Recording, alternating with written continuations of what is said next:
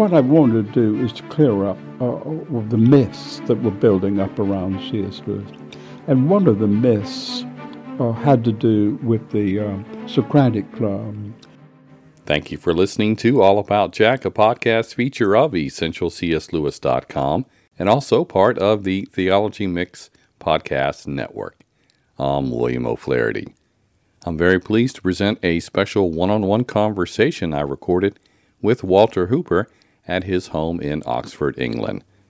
To say he doesn't need an introduction is more than an understatement, but to briefly summarize, he was the driving force behind helping to make sure books by C.S. Lewis stayed in print after Lewis died, and Walter also released several previously unpublished materials.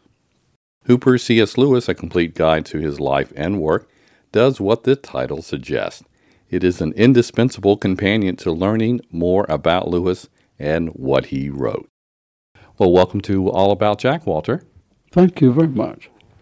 Well, now, you've edited many volumes of Lewis's works, but one that is special to me is the Business of Heaven daily readings from C.S. Lewis that came out in 1984. I had only been reading Lewis for a few years at that time, and it exposed me to a wide variety of material from him. First, could you maybe summarize what it is for those who are not familiar with that book, and then maybe provide some history about how it came about and how easy or difficult it was to make the selections? First of all, this is one of the books that was not my idea.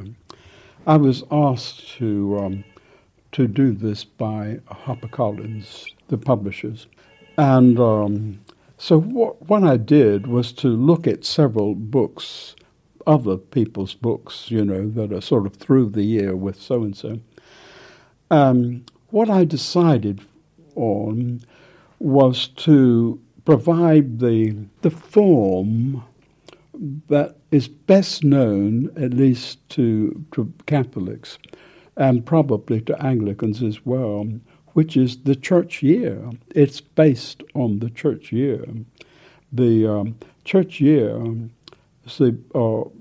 has Easter, Lent, all the Christmas, all these things. The seasons, but they say each of the seasons has a certain distance apart, and there's so many. Lent, for instance, is 40 days of Lent for Easter. And Advent is much the same, so before Christmas. So what I started with were these big feast days like Easter and Christmas.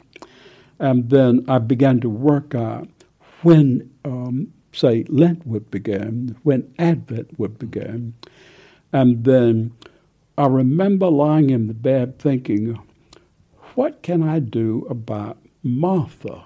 And I remembered, St. Martha, the sister of Lazarus, she should come in there. So I remember giving, her that day, because St. Martha is a day in the calendar. So it wasn't my idea, but I had to work it out, and I had to find suitable readings for all of those parts. Well, now, several excerpts from the Business of Heaven or shorter works or essays by Lewis. So speaking of his essays, if I understand correctly, the first piece from Lewis that you read was an introduction to letters to young churches. That piece is now called Modern Translations of the Bible and is in a book you edited entitled God in the Dock. So that's kind of the setup here. Then the question is, do you have any all-time favorite essays by Lewis, or alternatively, what essays just come to the top of your mind that you think readers shouldn't overlook? Well, I think one that I wouldn't want them to overlook is The Poison of Subjectivism. I believe with Pope Benedict that relativism is one of the great sicknesses of this times that we are in. And it's interesting to me that when Lewis was planning his broadcast talks for the BBC, he was originally asked only to give one series, and then the other series followed. But that one series is about natural law, which is, I know, is a Catholic concept, but he calls it the great moral law, which is the same thing. And it's interesting that he himself knew, I think he was prophetic, in that he guessed that this was going to be a huge problem today, where you find one person saying, but you have your morality, I have mine. That's right for you, but it's wrong for me, and so on. Well, you can't really have anything like a stable society. You can't even have a democracy if, in fact, different people have a different idea of what progress means. But, of course, his great work on that is the abolition of man. And when Joseph Ratzinger, as he was then, later became Pope Benedict, when he was in Cambridge in 1988, I wish he had been in Oxford instead of Cambridge, but anyway, at least I could read what he said in his talk. And there, in Cambridge, where he knew Lewis had been a teacher, he talked about the abolition of man, Lewis's work. And I think it's very interesting that he has been thinking along the same lines as Pope Benedict. Pope Benedict is a good deal younger than he is, but not all that much. But they had still solved the same problems ahead. Well, now, because you've tracked down so many shorter works by Lewis, I remember hearing in another interview at least some unique story, or maybe there were a few here, but any stories that come to your mind in terms of tracking down those shorter works or those essays? I know in a talk that you gave here, we're in Oxford recording, you were noting about going through, page by page, but just any interesting finds, unusual finds, or dead ends, anything that comes to your mind? Yes, well, as I said this morning, what I did was just place myself in the Bodleian, and I just knew that Lewis had written for a number of things, like Tide and Tide, Tide and Tide. And so what I did was to get up all the copies from 1930. I don't think he would likely have published before that. And then right up through 1963, and just start at page one, usually at the back, and just keep turning the pages until I found a great many things that way. I think I didn't say this morning, though, but I did have one dead end, which ended a bit with a twist. I was told by a professor of English here, he was a young Don at that time, but he was pretty sure that Lewis had published something in Men Only. Well, I imagine that Men Only had to do with deep sea fishing, something my father would have read, or wrestling with baths in the woods. Anyway, so I ordered up all the Men Only from 1930 to 63, and I'm sitting on one side of the desk in the Bodleian upstairs, and there was a very tall man, about 6'5", sitting across from me. Must be about your height, I think. Anyway, he's a priest, and he could look straight down onto what I was looking at, but I couldn't see what he was doing. Anyway, Men Only wasn't about deep sea fishing. It was like Playboy, I think. It had nothing but women's bodies. And but what kept me going with Father Ian Boyd, as it turns out to be, who was just getting ready to be the editor of the Chesterton Review. He could watch me as I turned all these pages. Not one volume, but hundreds of volumes, from 1930 to 63.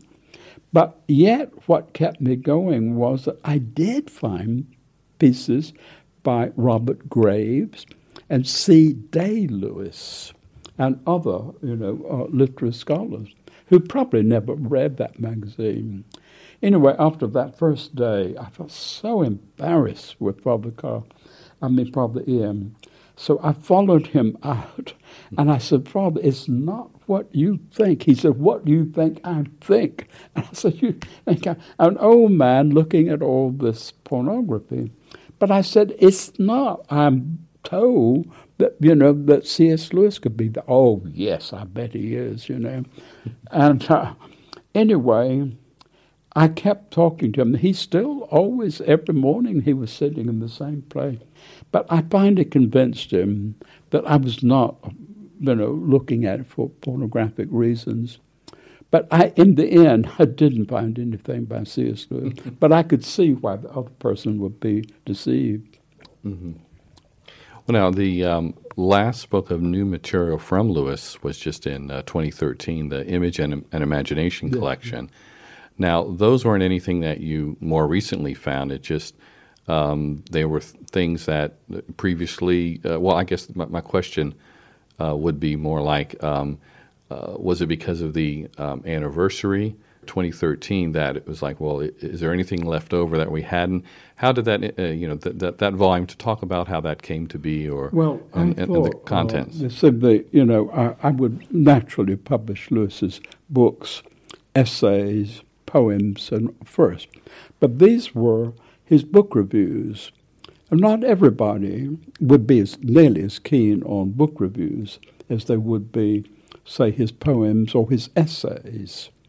So this is one part of Lewis which had not been edited. So I think so far, I believe I've edited everything of Lewis's, but I hadn't done the book reviews.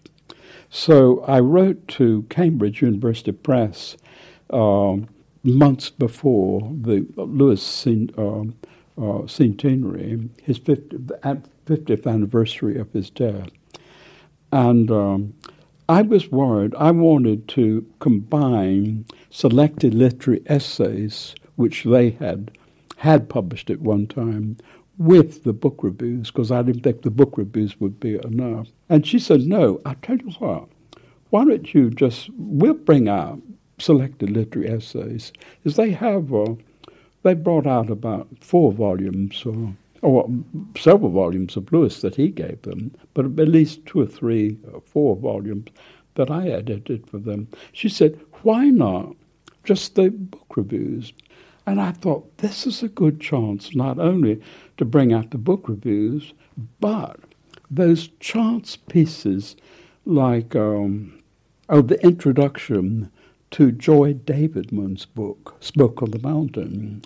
And also what I'm very fond of is the preface to essays presented to Charles Williams. So there were a number of things that had no home.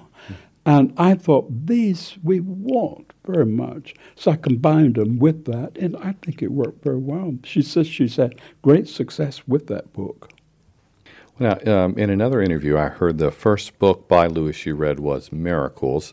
You read it in 1953, several years after it was published, and this wasn't by choice. It just happened to be what was available. Focusing on the not by choice part, some people avoid this hard read, or it's more difficult reading from Lewis. So the question is, why would you say it's important for Christians to read a book like Miracles? Well, I read it, and I'm very glad I did, because that was the book that the Strong Sisters found for me when I went into the Army.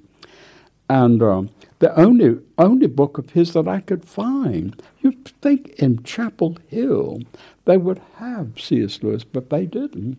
The only thing they had was Letters to Young Churches by J.B. Phillips, and that's where I read the preface that you spoke of. But anyway, I was very glad the Strong Sisters sent me Miracles. And at least it wasn't so big as the English literature in the 16th century because I had to carry that book inside my shirt during the whole of basic training. And when I climbed under barbed wire and all of that, it was with miracles next to my skin. And anyway, in basic training, after every hour of activity like bazooka training or whatever, you're given a 10-minute cigarette break. Well, this took place in Fort Jackson, South Carolina. And what I would do is I had already sampled miracles. I liked it. And I would go find the nearest pine tree and sit under the pine tree and read at least 3 or 4 pages of that, during the cigarette break. And anyway, it was very important that I regarded every day as a pleasure because no matter what we did in basic training, I would get to read some of the miracles. And I remember even the roots of the tree I was sitting on when I read certain passages. But I still think it's one of my favorite books, and it's a very important book. How about for those who say, I glanced at it, it seemed too difficult to read, why should they push through to read it? You should push through because many people, as Lewis says, begin by not believing in miracles. And if you don't believe in miracles, nothing is likely to convince you. But Jesus believed in miracles. He performed miracles. I don't see how any Christian can be a competent, reasoning Christian unless he does. And but Lewis explains things so well. It's a wonderful book. I think, if people hadn't read it, they would find, I would give almost 1,000, 100 million pounds if I just had a book like that to just fall on my lap, and I hadn't read a book by Lewis.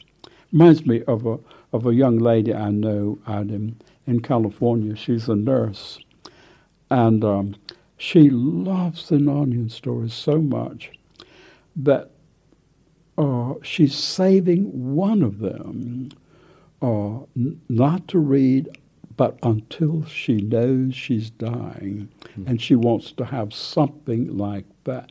This wonderful book she's saving for her death. So she can, if it's a difficult death, and cancer and all that, then at least she will have a Narnian story to read. And but I love the miracles. I've read most of Lewis's books 6, 7 times at least. Just as a side note, I know for myself, I first, because I like audio, I attempted to listen to it in audio, and it's not as conducive for the first time, I guess you might say. And so being aware that there were actually one essay he wrote before that was adapted and then another one. So I'll have links in the show notes to that for those who maybe find miracles a little overwhelming initially. Get your feet wet, so to speak, with those essays. But now thinking about from another interview, I believe, as well as in other places, you've noted that you first wrote to Lewis in 1953, the same year that you started reading him, and you didn't expect a reply. What did you think and feel about hearing back from him? And then over the years, kind of a 2-part question I can follow up with, before you met him 10 years later, what was some of the things in terms of from those letters, which are in the collected letters, I believe? Well, it was 1954 that I first wrote to him. And I had, by this time, the Strong Sisters. I'm very glad what happened about the Strong Sisters. They didn't get, they didn't have in bookshops at that time, a stack of the Narnian stories and then a stack of the apologetics and then Lewis's Cosmic Trilogy, nothing was sorted out. It was all just Lewis.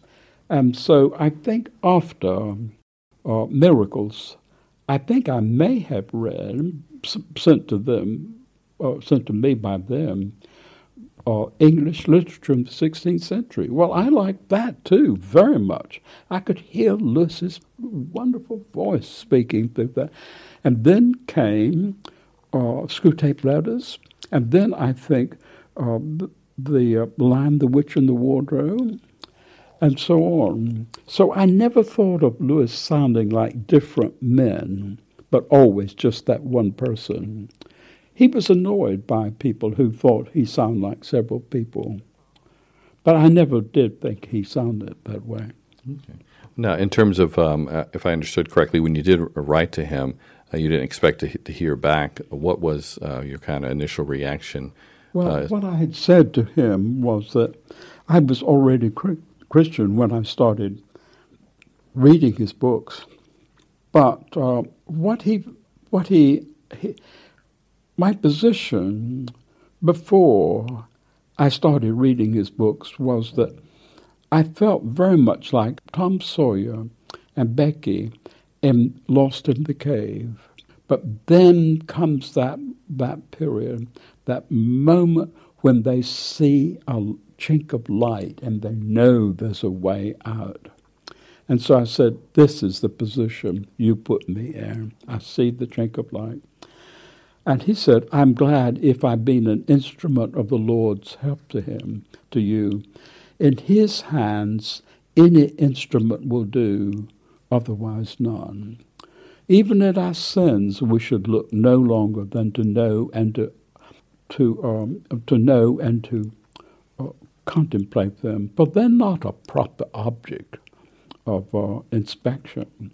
When a man comes under the divine meridian, he loses his consciousness of self, and in the end, he becomes an open room which God and our fellow creatures help to fill, while he, in turn, helps to fill them.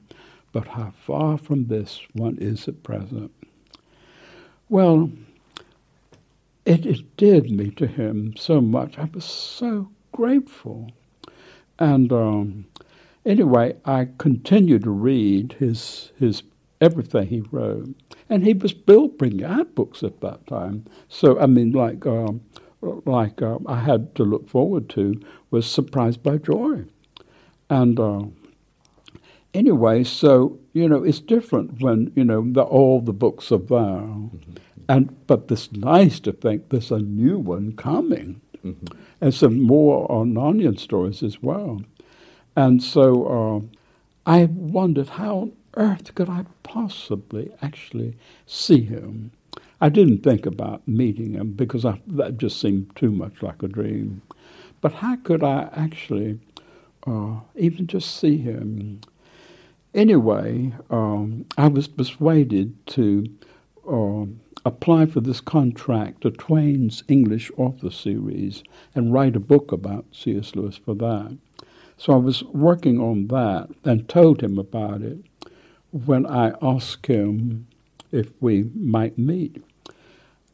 He said, it's really better to write on the unanswering dead because, they could always blow the gaff on all these conjectures.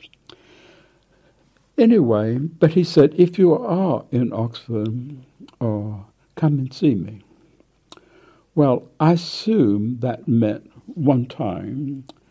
And if I were Lewis, I think I would probably reserve, my time. I wouldn't have said, let's meet a number of times. I think I would have just said, let's meet. Because you don't know how long, whether you're going to like this person or not. And it may seem, it could be that just one meeting you feel like is enough for both sides. But anyway, this morning I talked about that first meeting, and I was so afraid this was it. This was all that was going to be. And the difficulty was that I liked him so much. I remember as we were walking away together to the pub and to the bus stop, I really loved this man. I felt like I knew him, but he knew his works very well. But I never imagined that I would like him so much. Anyway, as I was getting on the bus, I thought, this is it. I'm almost sorry I met him because I will grieve over not seeing him again. Anyway, when I said goodbye, he said, oh, you're not getting away. You're coming to the Inkling meeting on Monday. And so at the Inkling meeting, he said, you're coming back to the Kilns on Wednesday. And then on Wednesday, he said, you're coming back on Sunday. Then you're coming back. We're going to meet on Monday. And so we were meeting 3 times a week until he asked me to stay. So I was very, very fortunate. I know that. And even though some people say, but then, knowing him, just a few months is not very much. I would have been very, very, thank God for one meeting, much less living in his house with him. No, I'm grateful for the time I have. And I think when God does gracious, wonderful things for you, you don't look him in the eye and say, but only if it were longer. Why not having longer? No, this was enough. I'm more than grateful. Every day I thank God. I had so much time with him. Mm-hmm. It was a blessing. Well, now, you mentioned a few minutes ago a book that I enjoy very much, the Screwtape Letters. That's what really made me really enjoy his work. And I'm wondering, in terms of something I did previously on my podcast, I had people give short reflections about maybe the first time they read the Screwtape Letters, what stood out, or points that you think are especially profound that he worked in the Screwtape Letters, or any other kind of reflection about that, since for 2016 it's the 75th anniversary of the first occurrence, because it came out weekly before it became out in a book in 1942. So any top-of-the-head reflections about your first time you read it, or things that stood with you? Yes, the thing that sticks in my head a lot now, I met a young man, probably about 19. He's over here with a group from, I think, Seattle. And, I thought, my goodness, he's just beginning as a Christian. And but I wonder, if as a Christian he finds life as exciting as, say, non-Christians might. Anyway, I was led to give him a piece of advice, which I got from the Screwtape Letters. You remember when the patient goes to church, he's disappointed because the people there are not dressed in togas. They're just ordinary-looking people in boots that squeak, and just ordinary people.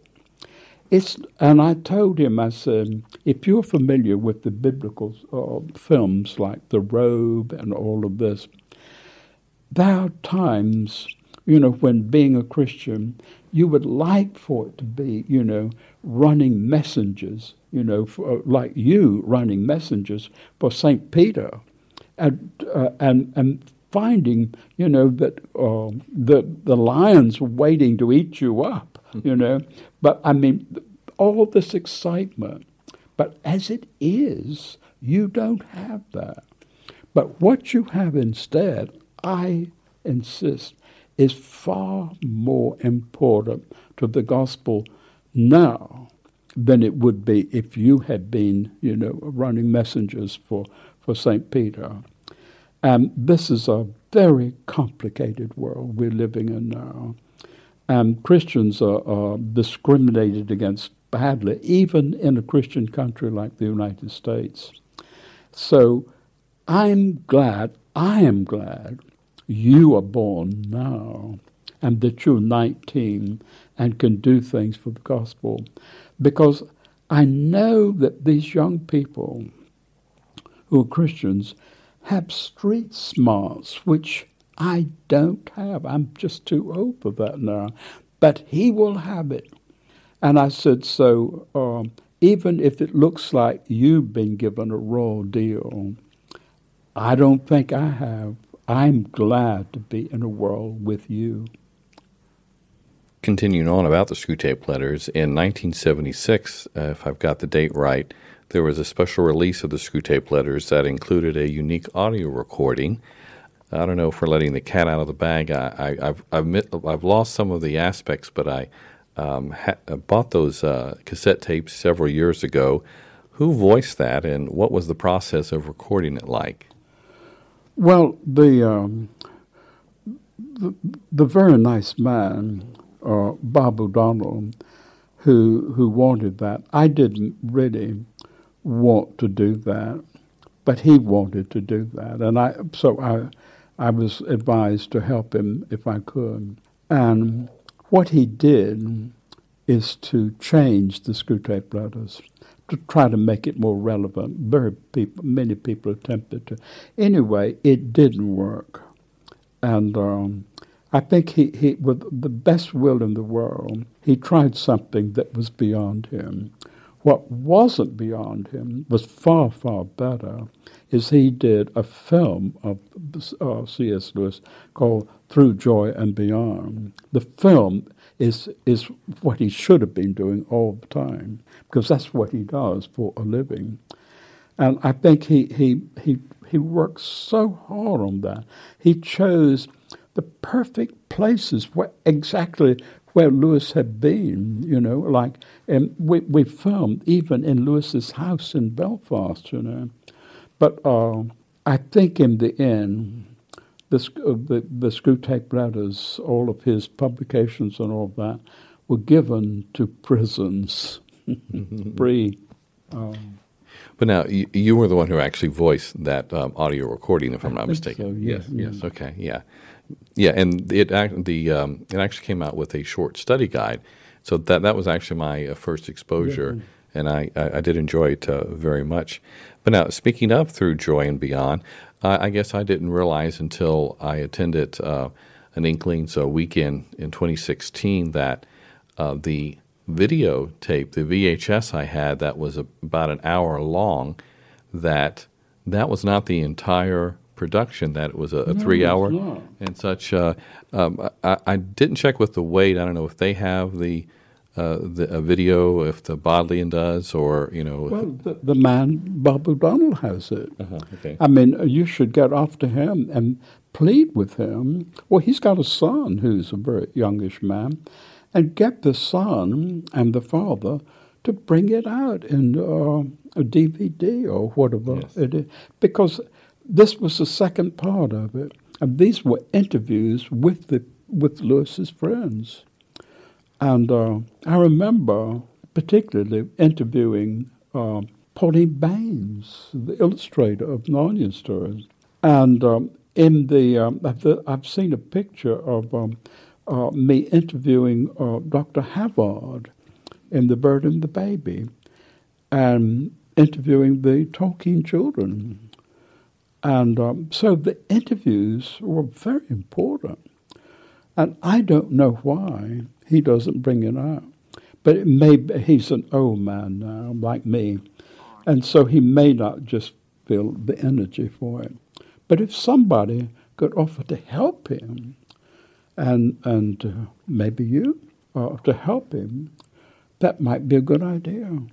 I would definitely look into it. Yeah. It's a gold mine just underneath the earth. Mm-hmm. Definitely it is.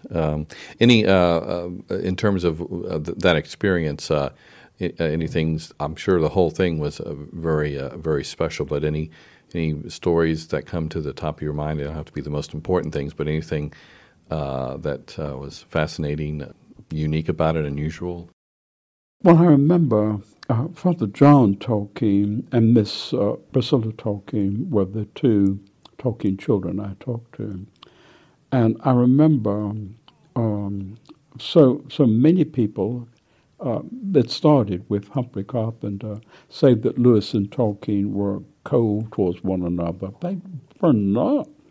And John Tolkien makes it very clear how many visits he and his brother Christopher took up to take their father up to see Lewis in his last months.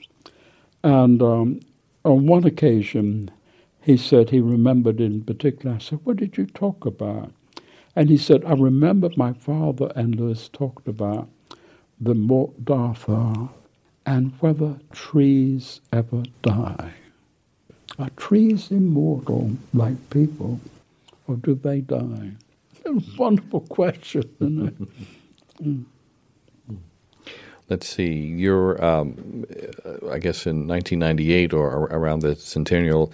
In the U.S., I think it was the Companion and Guide, which you made reference to, and then a complete guide to his works, I think, is either a revised, not a revised edition, but maybe the UK or they republished it. They just reprinted it with a different title. Okay, but that's a huge volume, which I encourage people to get if they don't have. But I'm sure there's many things you could talk about regarding that. But in terms of you shared part of that story, it was a several-year project, obviously. But in terms of note about for those who haven't seen it, it's you cover all of his books, but you also include many other aspects: the who's who, what.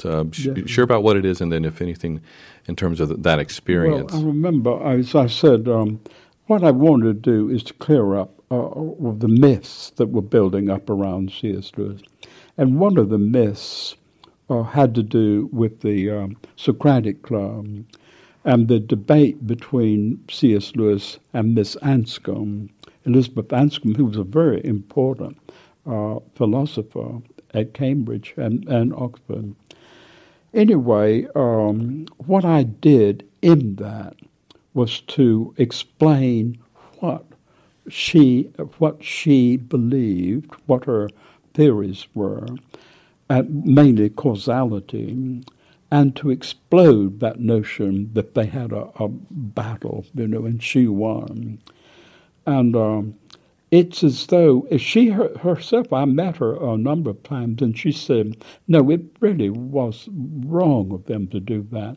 They portrayed Lewis as the Christian and me as the, just the feminist who could kick a Christian around.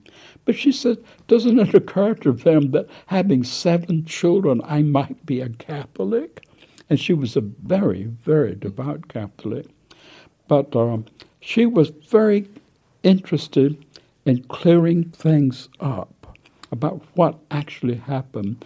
And she said the reason they don't pay any attention to what actually happened is because they don't understand it. That what she said, my theory is, and what we were talking about, is causality. This is what I mainly write about and give lectures on, is causality.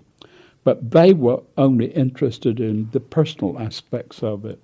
They liked a debate between C.S. Lewis, and they wanted a woman to kick him out, kick him around the room. And she said, I'm so sorry about that. She said, because it was a very interesting talk, but they don't really understand that. They prefer to talk about personalities rather than ideas. That makes me reminds me of the fact that it was many years later that Lewis revised that chapter, and it only came out a few years before his death, if I'm not mistaken. 1960.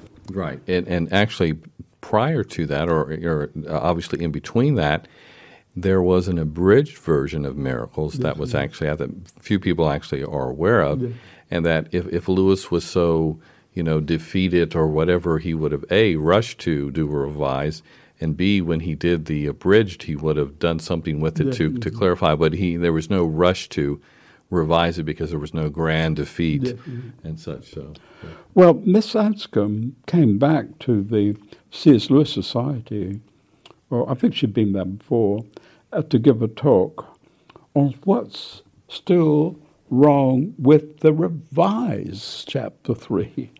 And her paper, thank God, has been recently published in a book called C.S. Lewis and His Circle, papers given to the C.S. Lewis Society.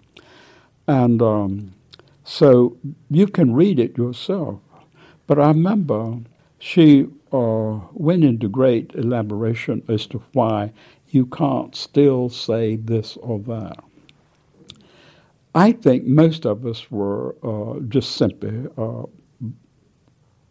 head over heels. We did not understand it. I think only a few of the philosophy tutors who were there understood it. But at the end, I said, Miss Anscombe, if the Lewis estate offered to pay £1 million to your favorite charity, could you rewrite chapter 3 so that it does hold water and does make sense? And the room went quiet for about 5 minutes. And we looked at the lady who just was thinking. And then she broke her silence and said, no, I couldn't. Well, if she couldn't do it, who could? But, the philosophers who were there, and they were distinguished people, they said later, Lewis never really needed to change it at all. In the book you reference, I did interview one of the co-editors, yes. So I'll have a link in the show notes about that. But I didn't know if there was anything else you were wanting to say about that aspect. No, I like Miss Anscombe very, very much, and we were great friends at the end, and I think she played it fair and square, and she told me that now what she would do is if she read her paper, she would leave Lewis's name out of it, because people then began to think, oh, did she beat this man, this wonderful Christian apologist? And she said, I want them to listen to my theory of causality. See, people are not really interested in philosophical ideas like that. So they prefer to talk about what hat she wore or something like that. Well, I've made reference to other conversations. I've read interviews, and I'm thinking of that again. A conversation you told that you had with Lewis, that you noted that Hideous Strength was what you liked the most, but Perelandra was what you thought was his best book. Why for both, and then do they remain in each of those categories? Well, what happened was, really quite simply, I said, what do you think is your best book? And he said, I think probably Perelandra is my best book. And then he said, which do you like of my books the best? And I said, well, I thought we were talking about the same thing. I said, well, I agree with you that Perelandra is best. He said, no, that was your first question. But my question was different. My question was, which do you like the best? And I said, oh, in that case, I like that Hideous Strength more than any. And he said, so do I. But you see, there's a big difference between what you think best and what you like most. Mm-hmm. Do those two remain that way, or having read his books several times years later now? No, I still think my favorite book in the world is That Hideous Strength. I read it every year. Mm-hmm. Okay. Or more. I love it. Speaking of Perelandra, I believe in your companion and guide, you state that Lewis did an edited version that was never published. Now, some may confuse this with the fact that it did come out under a different title, Voyage to Venus, but that is the full version. It just was republished under a different title. So that this edited version, I think you noted it's never been published. Is that something that exist, or it was in the bonfire, or it's... No, it wasn't the bonfire, but it exists. But what happened was that St. Louis, his New York publishers gave the rights to his Cosmic Trilogy to, I think it's Ace Books, is it? Well, you can look it up. And anyway, so he did. They wanted them shortened, and they wanted more exciting titles. So anyway, they did That Hideous Strength. And he says in the introduction to that, he didn't like doing that. He really felt it needed to be a longer book, but he was willing to go along with it. And then he was pretty sure they wanted him to do exactly the same thing with Perelandra. So he has a version in which he took out this and took out that. But because they never asked for it, he was relieved that he didn't have to publish a shortened version of his own favorite book. And so it's no point in publishing what he didn't want published. But it was that type. They thought Perelandra can't remind anybody, but Voyage to Venus. But Voyage to Venus was just the title they gave it. So when it came back, the rights reverted to us. I changed it back to Perelandra.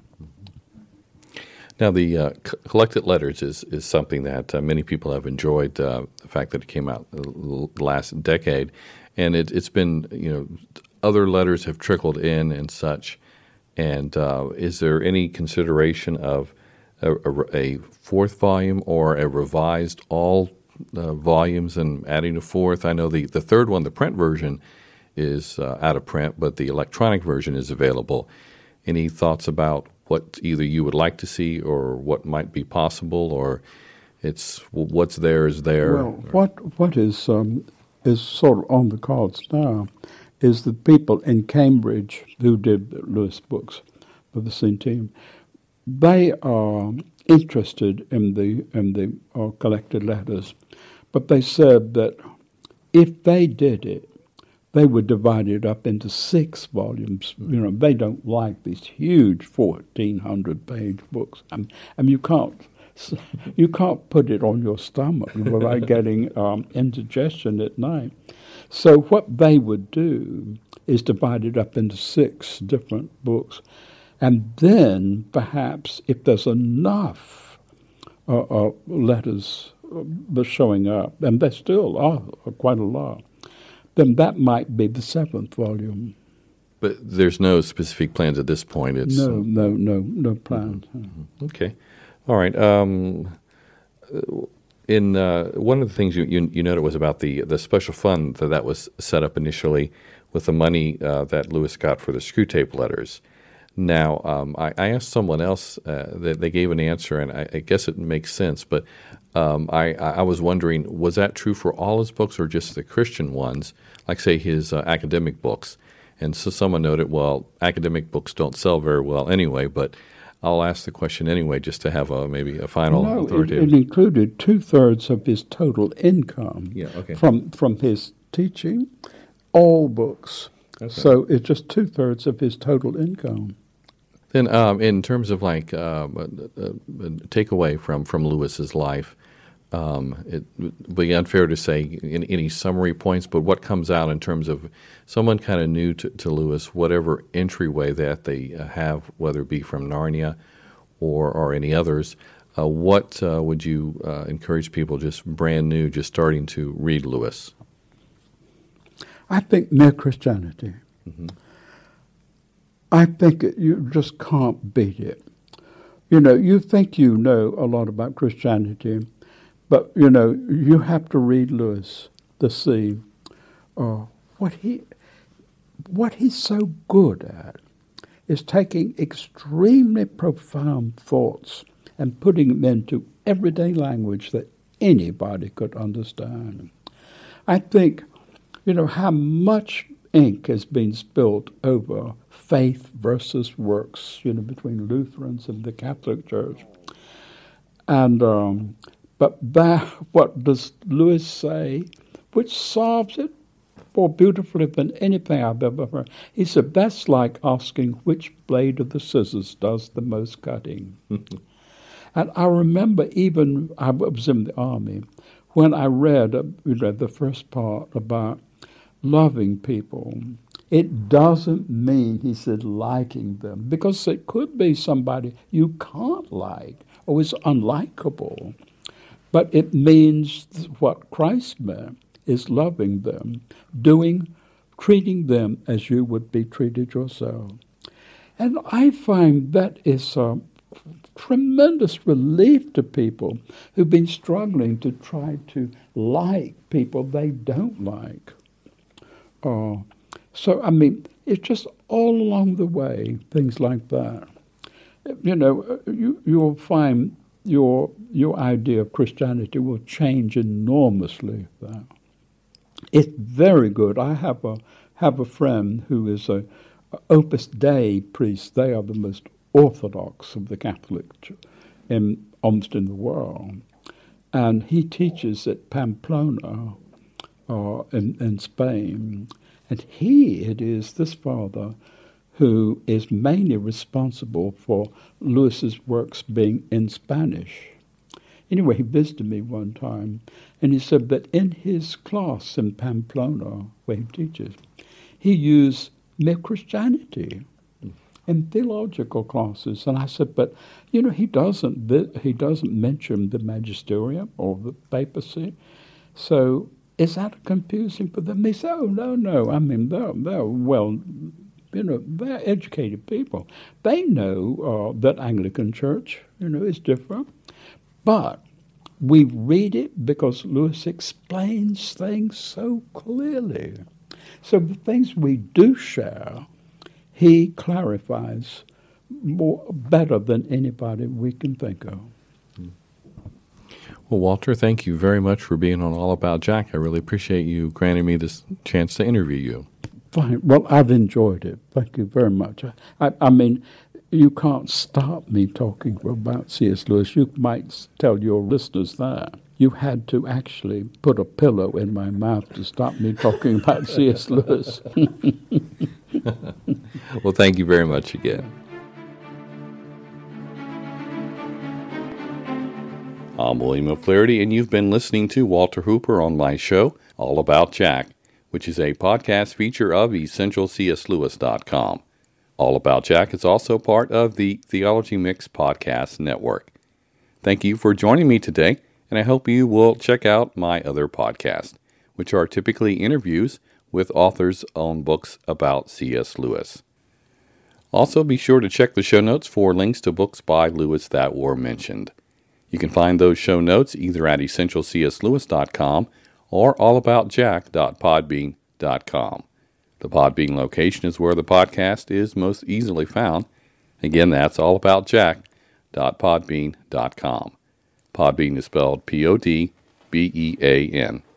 The other location, EssentialCSLewis.com, provides links back to where the audio files are located, but also has other features which include a variety of articles related to Lewis. Another way to catch my podcast is through the iTunes feed. Feel free to visit that. There is a link in the show notes, and please consider leaving a rating so others can find my podcast on iTunes. If you do visit the show through the iTunes feed, you'll notice that besides the weekly feature podcast, I do also release older shows during the week. That is also accessible directly through the allaboutjack.podbean.com. Finally, in case you didn't know, I've written a book to help one enjoy the Screwtape Letters. My book, C.S. Lewis Goes to Hell, a companion and study guide to the Screwtape Letters, is available online at Amazon or Barnes & Noble. You can learn more about it by visiting ScrewtapeCompanion.com. There you can get an immediate download of a free 20-page PDF sample of the book. Again, that's ScrewtapeCompanion.com.